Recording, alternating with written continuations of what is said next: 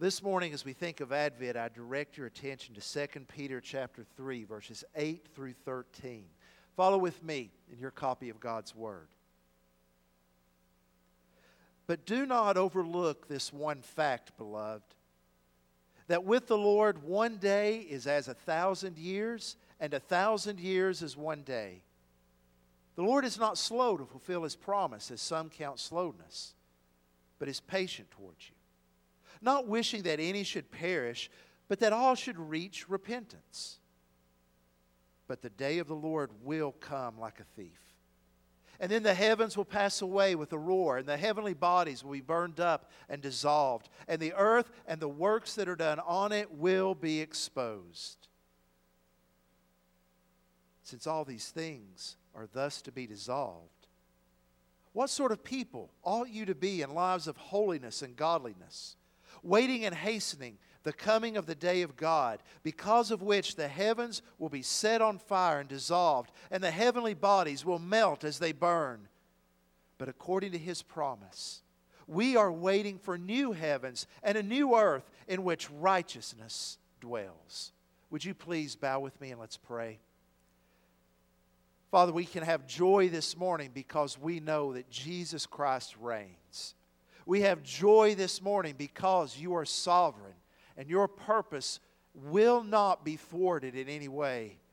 So, Father, I pray that as we read this text and think about it, as we meditate upon it, Lord, and as we hear your word proclaimed, lift us to greater joy. Help us not to be bogged down by the things of this world, but, Father, help us to live with a future expectation of what you're going to do. Lord, where encouragement is needed, grant it. Where conviction is needed, grant it, Father. And where hope is needed, please provide it. In the name of Jesus I pray. Amen. Many years ago, Jeff Foxworthy rose to national prominence with the catchphrase, his routine, "You might be a redneck if." Well, I came across this in the past week, and it struck me, so I thought I would share the blessing this morning. You might be from the South if you consider the first day of deer season a holiday. Amen. Yes. Revival broke out.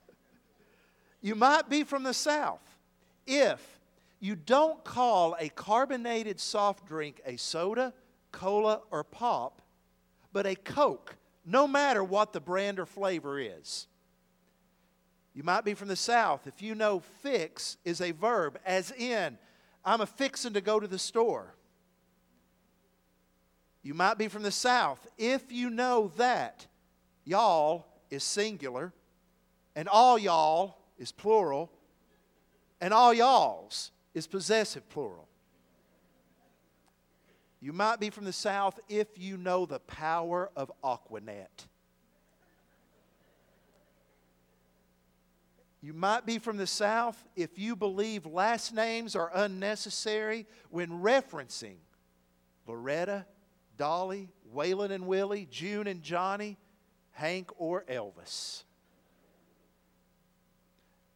It struck me as funny because it's pointing out characteristics of folks that live in the South. You could apply that to anyone from any geographic location. There are certain traits that identify certain characteristics that model our lives that, when we travel outside the South, make people say, "You're not from around here, are you?" The Scripture teaches that as believers, our lives should be lived that the world looks at us and says, "You're not from around here, are you?" See, there are certain characteristics we are to have as believers that make us stand out. Certain traits that make us different from the world. That make us in some ways odd and peculiar. But characteristics that also shine like a light in the darkness, a candle that has been lit on a dark night that radiates that indeed there is something about us because of the one whom we serve. There's something different about us because the Holy Spirit fills us. And it is that issue that Peter picks up on in this passage. he starts dealing with the coming of Jesus Christ. You see, people begin to doubt if Jesus was even going to return. Within 30 years of Jesus ascending up into heaven, there were teachers that had arrived upon the scene that started saying, where is he? If Jesus is coming back, why is he delaying? Even within 30 years, the church began to undergo certain aspects of persecution. And so the question arose, why would Jesus wait when his people are suffering? When will he show up to alleviate the pain and the hurts of this world? And those are questions that still resonate today. Where is Jesus? Why is he delaying? Have you ever thought to yourself, wouldn't it be wonderful if Jesus came back now? Yes, it would be. You see, but these teachers had another element in what they were saying. They were saying, if Jesus hasn't come back by now, he probably isn't. And if you're living like Jesus is coming back and he's not, you are just deceiving yourselves.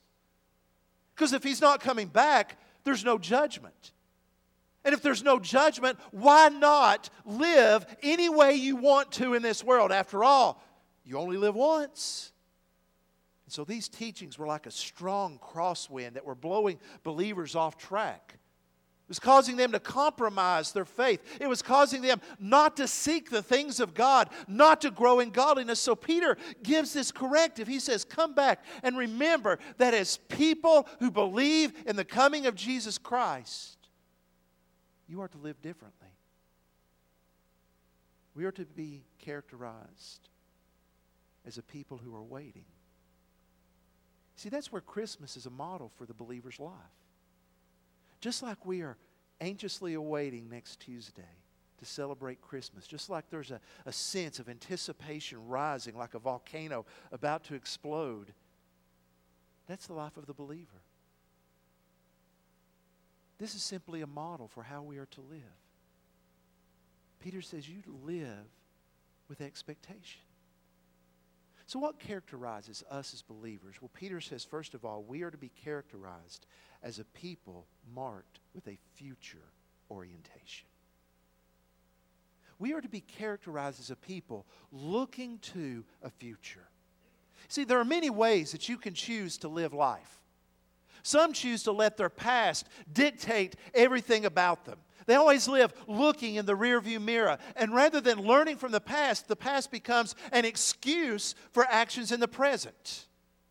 Problems of the past become magnified in life today so that we never get beyond past mistakes or things that were done. We never begin to look toward the future. And I can often pick those people out because their lives are marked by consistent grumbling and complaining that life has not been fair. That's not where the believer's meant to live.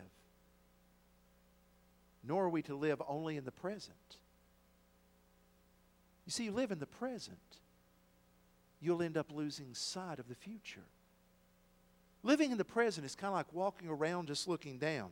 You'll walk and you'll walk and you'll walk and you'll walk and you'll walk, and then boom, all of a sudden you'll hit something because you're not looking up. That's exactly what the believers who are so consumed with the present that they don't live according to the future. So Peter says, you live looking forward. Why? Because Jesus Christ is going to come back. Why hasn't he returned? Well, he says, first of all, in verse 8, it's because we reckon time wrongly. You see, we're getting anxious about his return because we forget that God lives in eternity, and therefore he is over time. He doesn't mark time like we do. So he says in verse 8, don't overlook this one fact, beloved, that with the Lord, one day is as 1,000 years, and 1,000 years is one day. Now, this verse is not teaching some divine ratio that we can use to figure out all the mysteries of the Scripture. Notice the little word that is repeated 2 times in it. The word as. One day is as 1,000 years. 1,000 years as one day. That as signifies that he's not speaking in strict chronological measurements. He is speaking in metaphor and imagery to say God measures time differently than we do. We measure time in years and months, in hours and minutes, and in seconds. God doesn't. God sees the past, the present, and the future all in one glance. So He is counting time differently than we are, and that's what creates the stress for us. Because you and I live lives dictated by the clock. We are enslaved to it. I am. I've got 30 minutes for this message. Yes, I just said 30 minutes. Because you're thinking, I know he takes 45. It's hard for us to wait. We're used to getting things now and on a time schedule and getting it exactly when we want. Timex, the watch company, they commissioned researchers to find out exactly how long people are willing to wait for certain things. One of the things they measured was this: how long on average do people wait before they honk at the person in front of them when the traffic light turns green? On average, they found people will wait 13 seconds. I think it's a lot less than that at Christmas time. Because we got to hurry to get gifts. Santa's on his way. They found out people will wait an average of 26 seconds before they will shush people who are talking in a movie theater. They'll also wait 26 seconds before they take the seat of someone who's walked away. 26 seconds before we say, that seat's mine now. They'll wait 45 seconds before asking someone who's talking too loud on a cell phone to keep it down. On average, people are willing to wait 13 minutes for a table at a restaurant. And around Thanksgiving, they found that most of the time families will wait up to 20 minutes for the last person to show up before they start eating Thanksgiving dinner. My family, if you weren't there, that's too bad. So you see, God doesn't work on our time frame, so that's where the stress comes. Where are you, Jesus? It's time. Lord, why aren't you doing this now? And Peter reminds us that God is reckoning time differently than we are. So we have to trust Him. We have to be willing to say, Lord, you are God. You are sovereign over all things. Your time is not mine. But Lord, I trust you. But now notice what he says. Even though he is waiting, look at verse 9. He's not slow in fulfilling his promise. In other words, he has not forgotten his promise to return. So why is God waiting? He is waiting according to the Scripture because he is patient. Why is he patient? He doesn't want anyone to perish. Now we know that not everyone's going to believe in the Lord Jesus. But this teaches us that God is delaying the return of Jesus to allow ample opportunity for people to repent. He's giving opportunity for the gospel to be proclaimed. So he's saying, remember, that's why he's waiting. There's a purpose in it. He's waiting to give an opportunity for people who have never heard the gospel to hear it. But then he reminds us, don't get lulled to sleep. Verse 10. The day of the Lord will come like a thief. His point is it will come by surprise, unexpectedly. Many years ago when Jody and I lived in Texas, the student minister had asked us to kind of keep an eye on his and his parents' house while they were out of town. So we would stop by the house, be sure everything was okay. Well, one Saturday night we arrived and found that the front door was open by this much. And it was clear that they had been broken into. And we did something quite foolishly. We decided to go in. It was like, Andy, Barney, and Gomer walking into a house to investigate. We should have just went ahead and called the police, which we did eventually.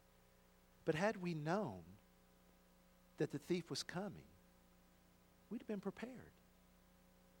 We'd have acted proactively. The police would have been there waiting.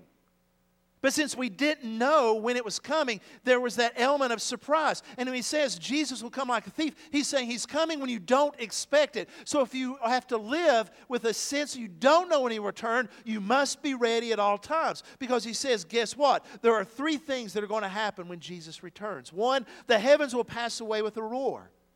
Now, at this point, he's saying when Jesus comes back, he is the fulfillment of what the Old Testament prophesied. He is quoting Isaiah 34:4 here. Look up on the screen and you'll see what Isaiah wrote. Because Isaiah spoke of this same thing. The host of heaven will rot away. The skies roll up like a scroll. All their hosts shall fall as leaves fall from the vine and leaves falling from the fig tree. He is saying that when Jesus returns, it will be universal in its ramifications and all will be changed. He continues this theme in verse 10. The heavenly bodies will be burned up and dissolved. The phrase heavenly bodies is the word in the Greek elements. It's been very difficult to translate exactly what it means because it can refer to the stars in the sky. It can refer to the building blocks of life. But the point becomes clear. No matter how you interpret it, the things that we look to in this world are not going to last. That's why he says at the end of verse 10, the earth and the works that are done in it will be exposed. Do you notice the track that Peter takes here? Paul talks a lot about the individual changes that will occur when Jesus returns. The new bodies, the resurrected bodies. But Peter takes a step back and says, think big picture. Creation was impacted by the fall. And when Jesus returns, creation will be redeemed. It will be transformed. The injustices of this world will be set right. And that's what he is saying here. He is saying that this imagery of burning is not God's wrath out of control. This image of a roaring fire burning things is a controlled burn to set things new. And he says you live with that in your thinking. To be future-oriented so you are prepared. Don't be caught by the fact that God's delaying. Be ready. One of the Christmas movies that a lot of families watch during this season is the film Home Alone. At the risk of giving a spoiler about Home Alone, it tells the story of the McAllister family. They're getting ready to take a trip to Europe. Their extended family, aunts, uncles, cousins, so the house is full. But on the night before they leave, a storm occurs, and it knocks the power out. So their clocks don't go off. And so whenever the shuttles from the airport arrive, guess what? No one's ready. Chaos ensues, and you can guess what happens. Kevin is left home alone. Peter is saying here, live forward looking so you'll be ready when that time comes. Well, what does it mean to be ready? Look down to verse 11. Since all these things are to be dissolved, what sort of people ought you to be in lives of holiness and godliness? We are to live lives characterized by holiness and godliness. Holiness means to be set apart, to be different. Holiness is a phrase that encompasses all the characteristics of God that are far beyond us. We think of God's love. His love is higher than we could ever imagine. We think of God's grace. His grace reaches down deeper than we could ever fathom. His truth is eternal and changes. We may know a little of love, a little of grace, a little of truth, but not like God is. You see, when we hear the word holiness, we automatically shift gears to don't. We develop our list of what you don't do. To be holy means you don't do this. To be holy means you don't drink, smoke, or chew, and you don't go out with girls that do. That's to be holy. I think we need to reorient our definition. Holiness is much more than what you don't do. Holiness is who you are, how you live. So if we look at God and we say one of God's primary characteristics is love, what that means is we should be marked as a people who love. That when the world chooses to put on hate, we choose to clothe ourselves in love. We should be people of grace and forgiveness. People of truth when the world around us says that truth doesn't exist. He's saying that we are to represent the character of God to the world around us. And not to fall into living according to the standards of the world, but living according to the standards of God. That's where godliness comes in. Holiness and godliness. Godliness describes the activities that lead into holiness. Now follow with me here. We can say that we have been made holy because of the death and resurrection of Jesus Christ. We have been set apart as His people. But we are also called to grow in holiness, to be sanctified. Because there are tendencies, ways of thinking, habits that are in our lives that fight against who God has made us to be. Godliness refers to the practices that we employ to become more like Jesus, to fight those tendencies that would lead us away.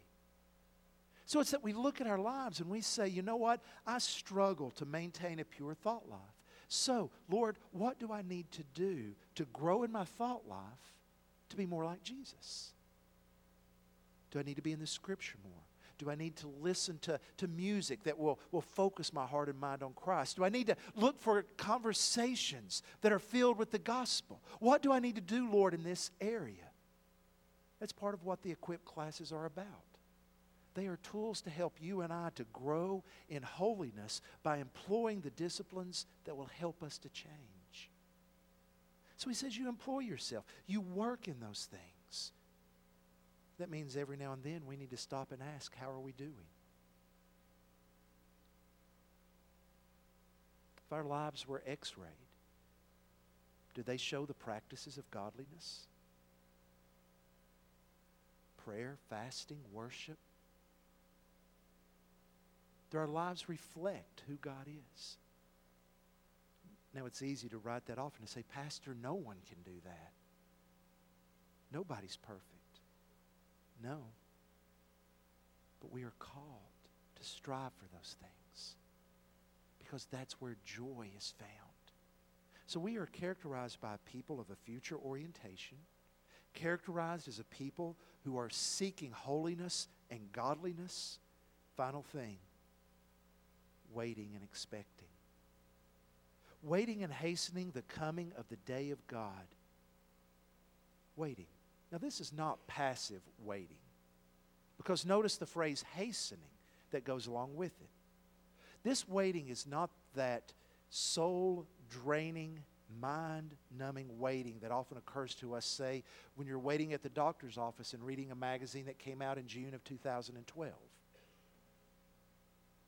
This is waiting more like an expectant mother's waiting. The waiting that a mother does when she's with child and is saying, what do I need to do to ensure the health of this baby? What do I need to do to be ready? What do I need to do? What does the husband need to do to get things ready? It's an expectant waiting that says, because I'm waiting on Christ, I'm going to be involved. Now, what's the hastening? I think the hastening is being involved in bringing about the very thing God's waiting on. Remember, why is He delaying the second coming? So people can hear. So Peter's telling us if we want to hasten it, be about evangelizing. Be about missions. One of the reasons we showed the clip this morning is because it struck me as amazing that a Spanish-speaking church in Jackson, Tennessee is sponsoring churches in Southeast Asia. Now think about that. Only God could bring that about. And it's that reminder that this task of world evangelism is for all of us. He says that's part of being ready. So we are to be a people, the people of Advent, forward-looking, living in holiness and godliness, and waiting expectantly, hastening. I was struck by the story of Robbie Robbins. He was an Air Force pilot during the first Iraqi war. As the war was coming to a conclusion, Captain Robbins flew his 300th mission, and he was surprised that after that, his commanding officer met him, told him and his crew to gather their belongings while the plane was refueled and to fly home. They flew across the ocean, arrived in Massachusetts, and his buddies gave him a ride to his home in western Pennsylvania. They drove all night. And as the sun was coming up, he was pulling in his driveway. He was surprised to see a big sign above the door that said, "Welcome home, Dad." This puzzled him. How did they know? He didn't know till he finished his 300th flight. He knocked on the door. His wife threw the door open when she saw it was him, and she was dressed immaculate. Yellow dress on, hair made up, makeup. The kids were still getting ready for school, but they were nonetheless excited to see Dad. After the hugs and the tears, he asked them, "How did you know?" His wife answered, "I didn't know. But once we knew the war was over, we knew you'd be home one of these days. So we got ready every day." Christian, be ready every day. Every day. I want to ask you to bow your heads with me.